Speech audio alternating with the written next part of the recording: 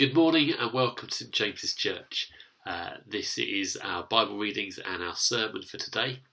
Our first reading is from the Gospel of Luke, and it's Mary responding to Elizabeth, speaking about the child that she's carrying. And it says this: Mary responded, "Oh, how my soul praises the Lord! How my spirit rejoices in God my Saviour!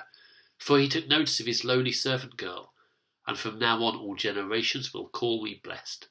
For the Mighty One is holy, and he has done great things for me. He shows mercy from generation to all who fear him. His mighty arm has done tremendous things. He has scattered the proud and haughty ones. He has brought down princes from their thrones and exalted the humble. He has filled the hungry with good things, and sent the rich away with empty hands. He has helped his servant Israel, and remembered to be merciful, for he made this promise to our ancestors, to Abraham and his children forever." This is the word of the Lord. Thanks be to God. Our second reading is from Peter's first letter, chapter 4, verses 17 to 19. "For the time has come for judgment, and it must begin with God's household. And if judgment begins with us, what terrible fate awaits those who've never obeyed God's good news? And also, if the righteous are barely saved, what will happen to godless sinners? So if you're suffering in a manner that pleases God, keep on doing what is right. Trust your lives to the God who created you, for he will never fail you." This is the word of the Lord. Thanks be to God. So let's pray as we allow God to speak to us through his word. Let's pray. Father God, thank you for the amazing gift of your word brought to life by your Spirit. Holy Spirit, would you meet with each one of us where we are right now and enable us to hear your voice speaking to our hearts. Amen. So, judgment. Hooray. This is what we've been waiting for. We have had conversations in the past at St James about the fact that we don't talk about judgment enough. So let's look at this. I mean, in all honesty, there's quite a lot of judgment around, isn't there? So I don't know what work you do or what happens, but if you're a teacher, everyone knows about Ofsted and the stress that is. If you're a doctor or a nurse, you've got the Clinical Care Commission, the Care Quality Commission. I'm getting confused, but an equivalent. For our politicians, we have elections. If they're not doing the job that we want to do, then they are out. For sportsmen and women, then there's match day. There's the event where they have to perform the stuff that they have practiced. And I remember in the Olympics recently, one of the British medal winners was in gymnastics. And it was a pommel horse routine that lasted a couple of minutes. And he had been training for that couple of minutes for years. And it was all about, could he do that routine without any mistakes at that time while those judges are watching and then waiting for their judgment. Now, as clergy, you might not know this, but we have annual, they call them ministerial development reviews, where we talk through with someone else what's happening with our work, how we're doing. Every 3 years, the church is visited by the Archdeacon. It's called the Archdeacon's Visitation. And he checks through what we're doing with the building. He checks through our paperwork. I say he, it's now a she. It's gone from being Duncan Green to Catherine Pickford, the Venerable Catherine. And there is judgment. Now, it's interesting because obviously you know that I was chair of governors at Lion Park Primary School, and when Ofsted came, there was a lot of talk about who was going to be on the inspection team, who was judging us, what were they like, what were their preferences, what would they want to see, and how could we best present ourselves to those judges. And actually through the inspection there was a check as to kind of like, are their judgments fair? Is what they're saying reasonable? Or have they jumped to a conclusion? If they misunderstood something, is there something that we wanted to push back on and say, you saw a problem there, but actually here, and here, it's fine. How was that going to work? And there was a lot of concern about the impartiality of the judges, that some inspectors were harsher than others. Actually, it made me, I'm not a teacher, and so as invested as I was, and governors were being inspected the same as the whole school was, I still found I had the distance to laugh that the inspection team turned up with an extra person who was the inspector of the inspection team. So we had an extra person who was going around inspecting the school, not to make a judgment on the school, but to judge whether the inspectors were inspecting the school properly. So as the school was being judged, the judges of the school were being judged. And I spent a couple of days talking about a school inspector and enjoying myself quite a lot. But the stress of those few days was huge. And if you are a teacher, I don't take lightly the impact on you of knowing Ofsted are coming, knowing that your teaching is being observed and assessed, and your school is being assessed, and the impact that has on students and on parents, on the self-esteem of everyone involved, and actually sometimes the financial future of the institution, because schools can be forced to become academies if they are deemed to be failing. So there's a lot of tension in being judged. And so it struck me as we were looking at our readings today, which starts, the time has come for judgment, and it must begin with God's household. That sometimes our response to judgment is to say, well, who's judging us? What right do they have to judge us? Are they going to be fair in the way that they judge us? And I think that's a very human response. I always find it interesting when you're given self-appraisal forms, where you're asked to reflect on your own performance and how you are doing something. I find those really difficult. If anything, I tend to be harder on myself, because it would be worse to have other people say, oh, no, you're not that good, than it would be to have someone else say, oh, no, you've been hard on yourself here. I think you're a bit better than that. I tend to go low when I'm judging myself. Now, we know as Christians that God is our judge. There are any number of passages talking about God judging us, about there being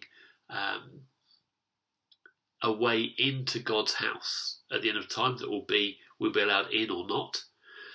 But then also there are passages which says that, well, what we've done will be judged. We talk about the sheep and the goats being separated, and those people who are on the one side saying, "But Lord, we did your work," and He's saying, "No, you didn't." So when you refuse to feed someone, you refuse to clothe someone, when you didn't visit those who were lonely, who were in prison, you failed to help me. Go away from me. Now, at this point, it's really important to say we do not believe in salvation through works. We don't believe you're saved by the things that you do. It's simply not true. Our gospel is that we are saved through faith in Jesus.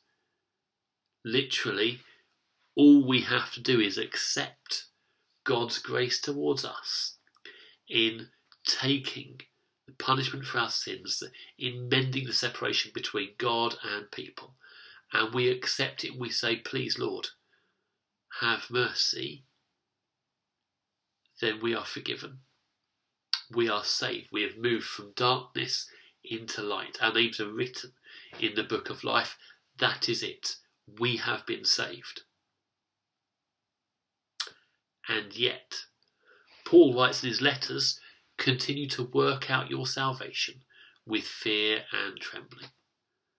In another place he writes, live lives worthy of the calling that you have received.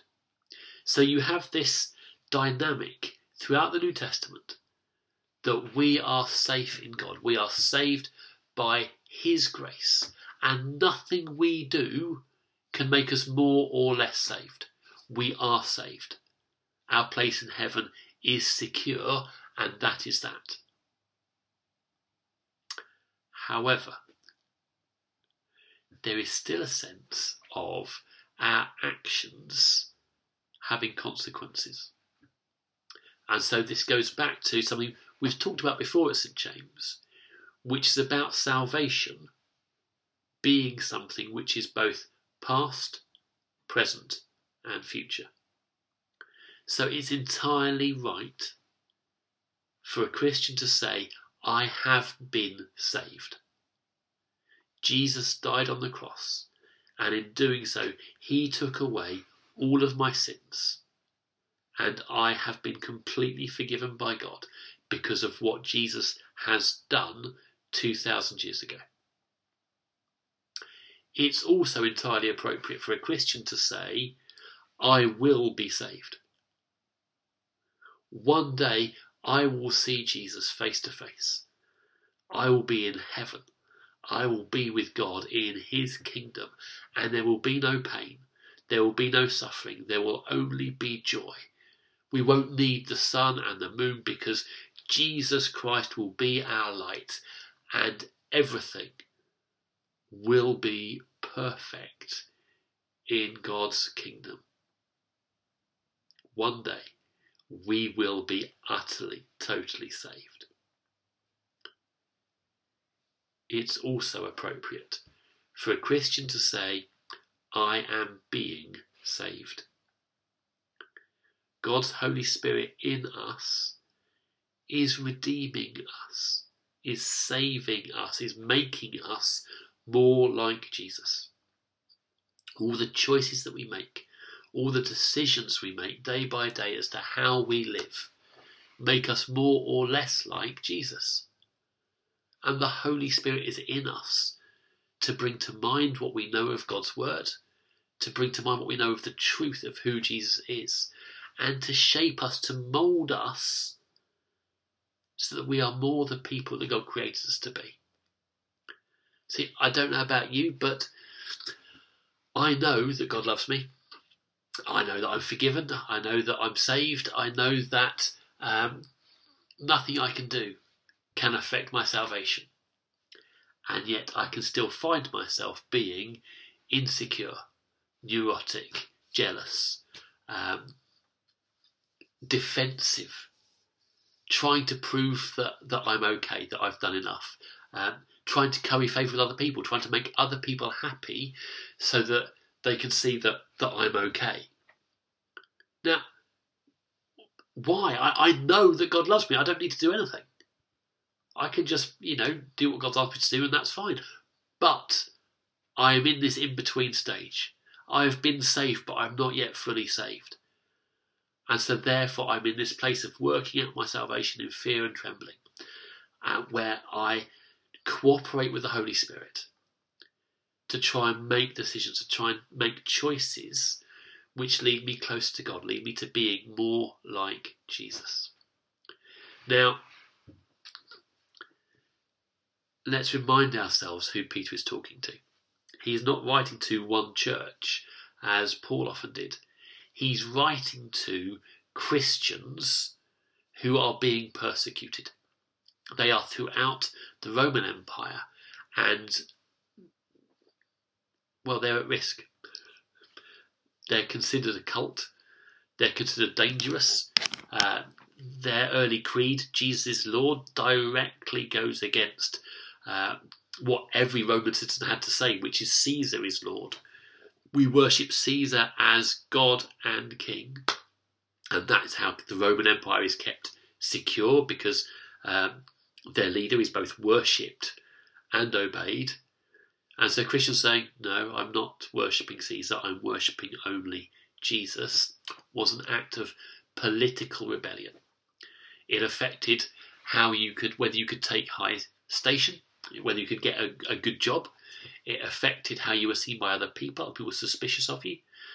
We know what happened to Paul in Ephesus, where there was a big industry creating silver idols of Artemis for people to worship at home.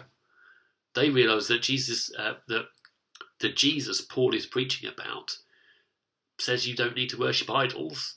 So the market in idols is going through the floor. They don't like it. They want Paul out. They want Paul got rid of. And everywhere Christians were, they found people against them, because the gospel cuts against vested interests. And people are very protective of their own interests. So Peter is writing to these Christians, and he's saying judgment is coming. So he says at the end, if you are suffering in a manner that pleases God, keep on doing what is right and trust your lives to the God who created you, for he will never fail you. Peter's saying, look forwards. Know that ultimate judgment is coming, and you will be fully saved. You will be safe with God in his kingdom, and everything will be fine. I can't promise you that your current suffering, right now as you are being saved in this present time, I can't promise you the suffering is going to stop. Because the world hates Jesus and the world hates you. Therefore, as you are suffering, just keep doing the right thing. Keep doing the best you can, and trust that God has got your back. Now, the challenge for us is that we are not in the West being persecuted. Maybe people laugh at us, think we're irrelevant, make jokes about Jesus, but we are not in fear of our lives. There are people in our country who've come seeking asylum from countries where their lives are genuinely at risk. But for us, holding our faith is not a matter of life or death. And so there's an issue there, because actually, says the time has come for judgment, and it begins with God's household. So the question is, if God is judging us, if God is judging his church, are we ready? We are all saved. We have God's promise for that. We're saved because of what Jesus has done for us. But if Jesus comes tomorrow, how far along that journey towards being saved have we made? How much progress have we made? Where have we got to?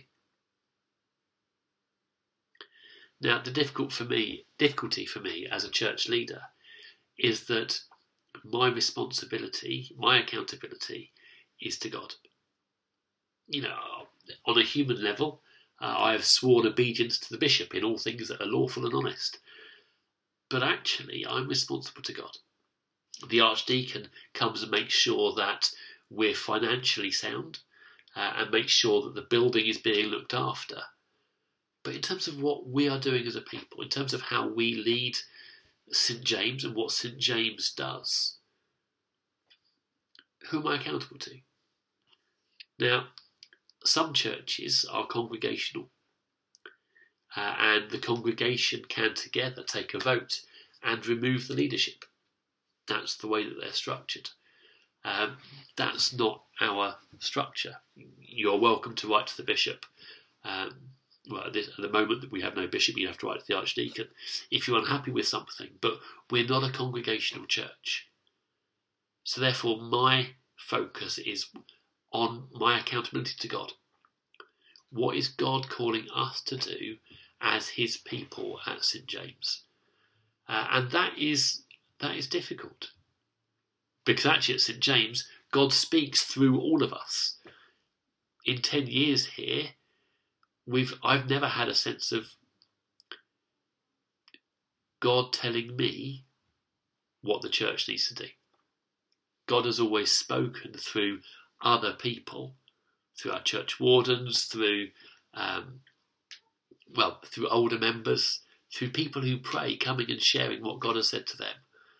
And then we've put that together and we've said, actually, 3 people have all heard God say to them 1 Thessalonians 5:16-20 this week.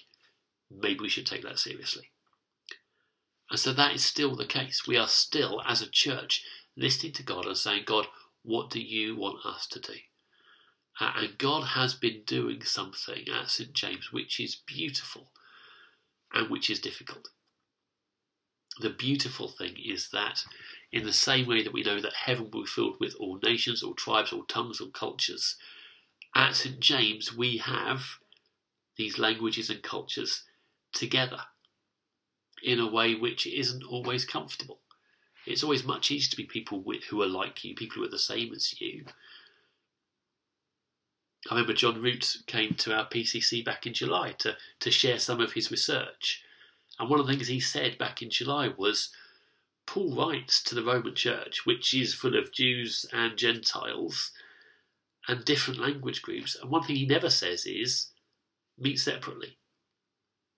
His assumption is always that the church meets as one group. And that is how the Christian people meet. Now, for us at St. James, we have the issue of language.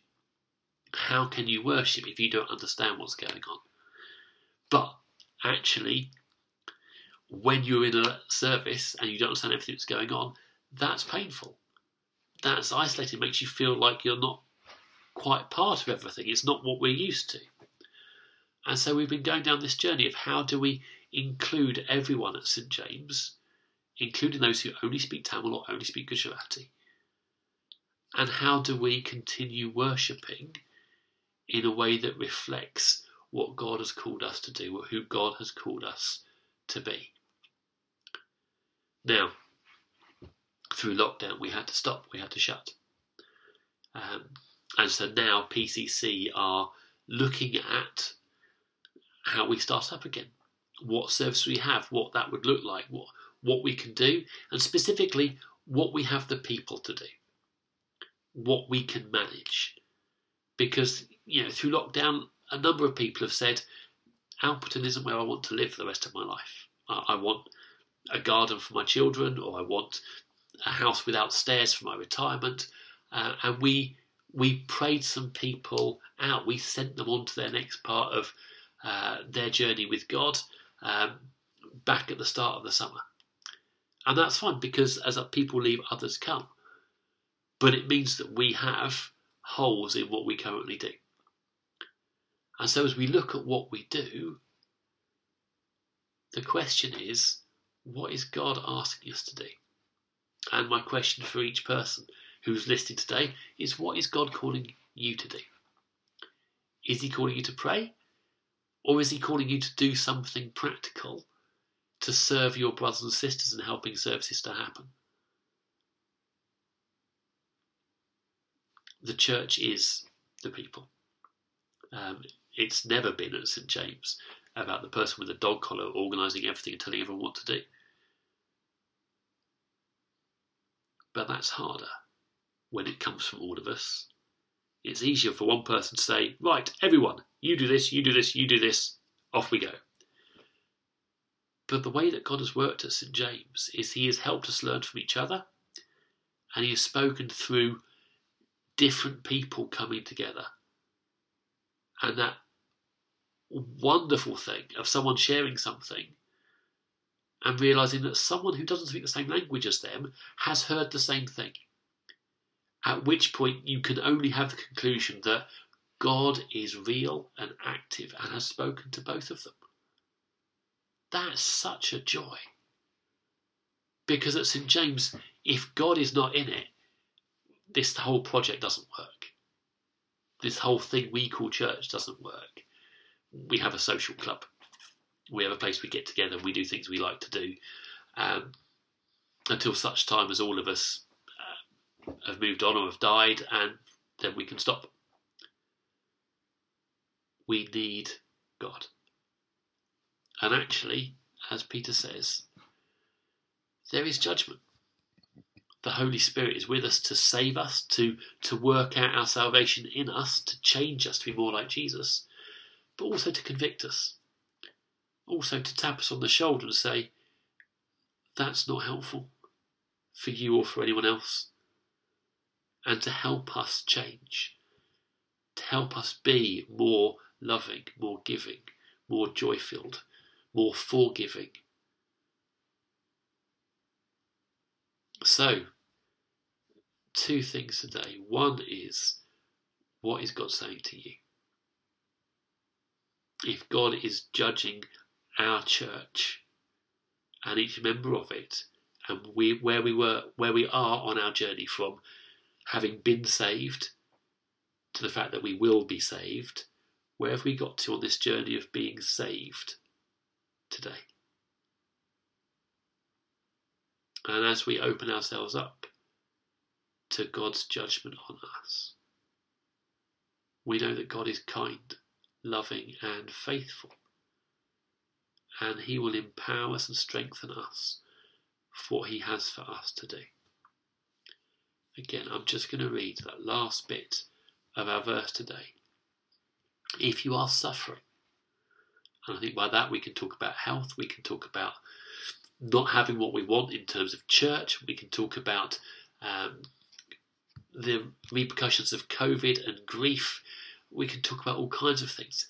If you are suffering in a manner that pleases God, keep on doing what is right, and trust your lives to the God who created you, for he will never fail you.